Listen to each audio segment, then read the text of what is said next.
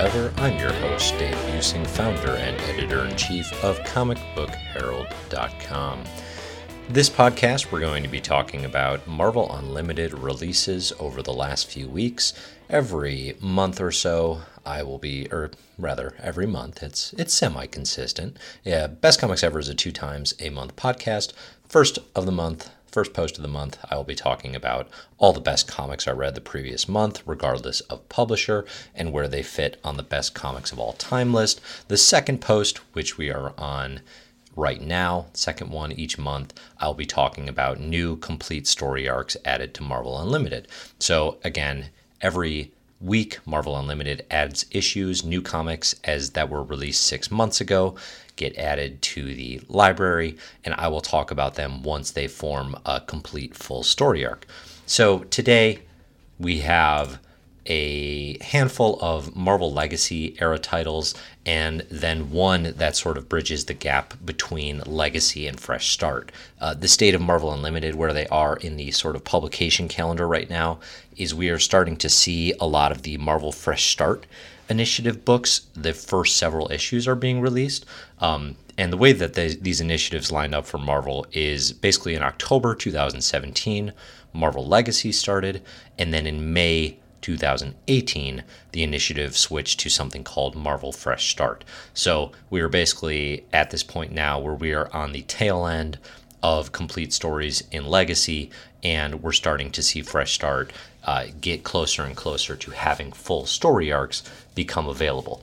So today I'll be talking about the final story arc in Dan Slott's time writing Amazing Spider-Man. Slott was on Spidey for over a decade in various capacities. He wrote such things as Superior Spider-Man, one of my favorite Marvel Now books. He wrote Spider Island, Spider-Man Big Time, which kind of celebrated the idea of Spider-Man, actually putting his genius to use in a technology and sort of inventive capacity, and also being, firmly on the Avengers, and a whole bunch of stories in between. But his final chapter is Amazing Spider-Man number 794 to 801. Before I get into the comics, let me say that Best Comics Ever is brought to you by support on patreon.com. Thank you to everyone over there who supports us. In particular, some people in the mysterious benefactor tier. They're donating $10 a month to Comic Book Herald, which is extremely generous. I'd like to say thank you to Robert Mickelson for your support, and thank you, Steve Brennan. Everyone supporting Comic Book Herald via Patreon or simply by visiting the site and telling a friend, it is all greatly appreciated. Just another quick note of business here before I talk about the comics. My Marvelous Year is live.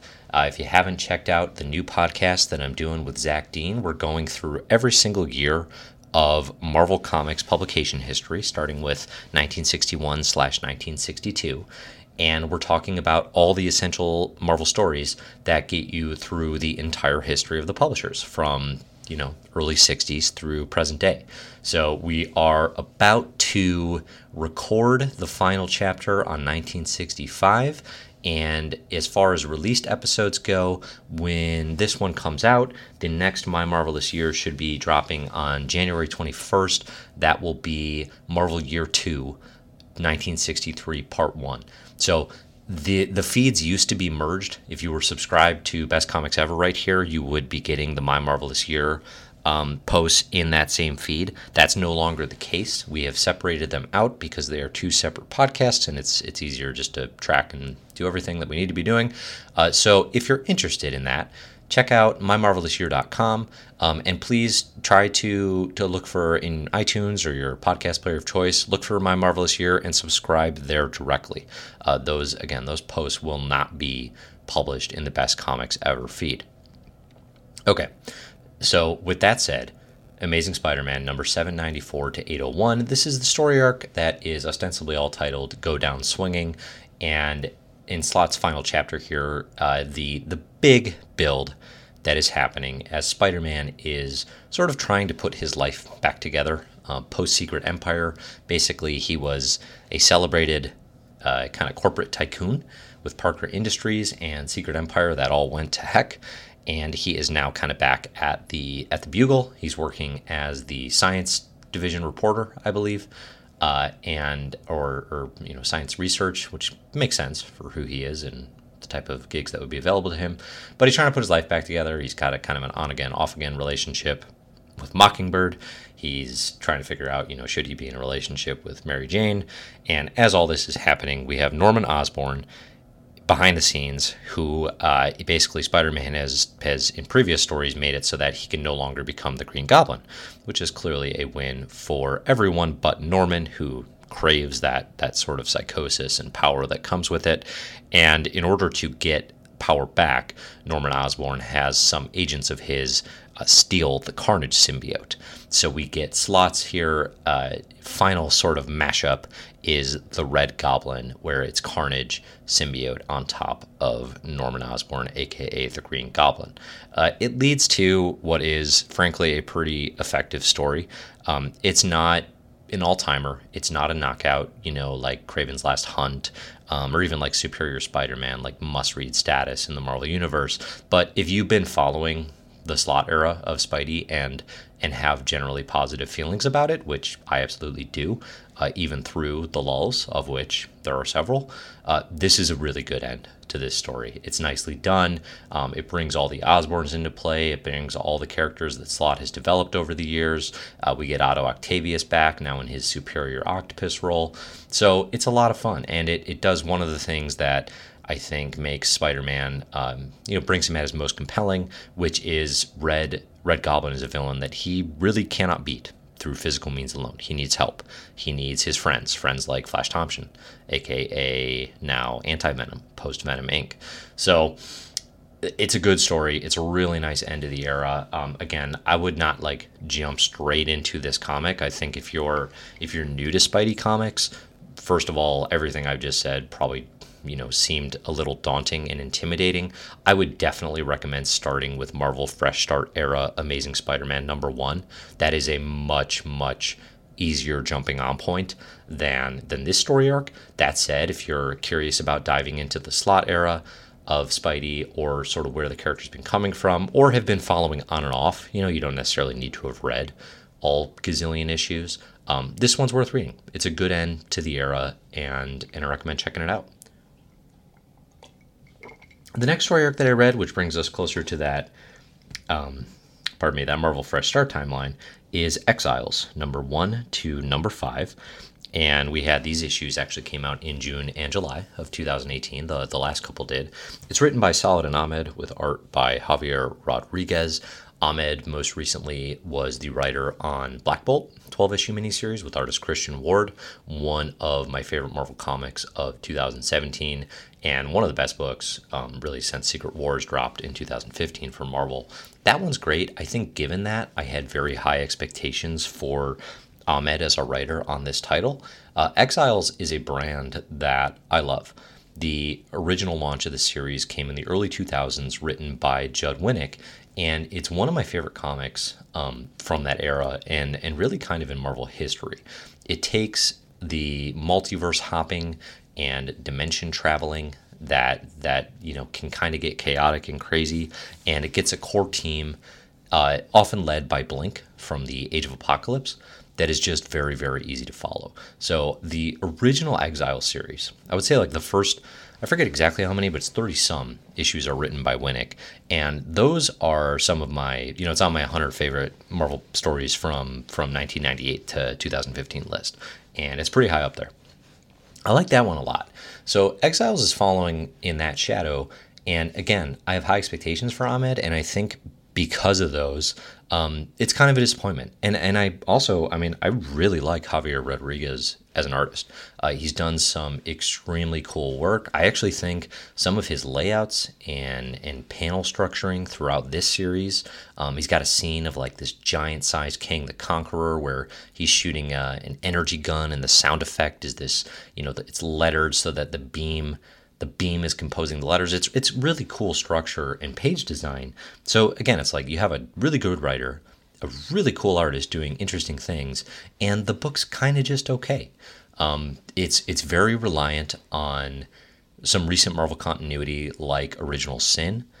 from 2014. That event, it plays with what happens to Nick Fury, the original Nick Fury, in that comic in a way that very few series have, because it's strange and was like clearly MCU inspired. But again, it's putting a new gang back together with the Exiles. You still have Blink at the center of it, but otherwise the main team that forms is composed of Khan, who is a post-apocalyptic version of Miss Marvel, and she is nowhere near the cheery Miss Marvel we know, quite the opposite. You have Iron Lad, from the Young Avengers fans will recognize as a kind of a time-traveling version of that character. And you have Valkyrie, who's basically just a Thor type defender of Asgard, and you have Wolvie, who is like cartoon, like Kid X-Men style, young X-Men, kind of like very cartoony and fearful and adorable.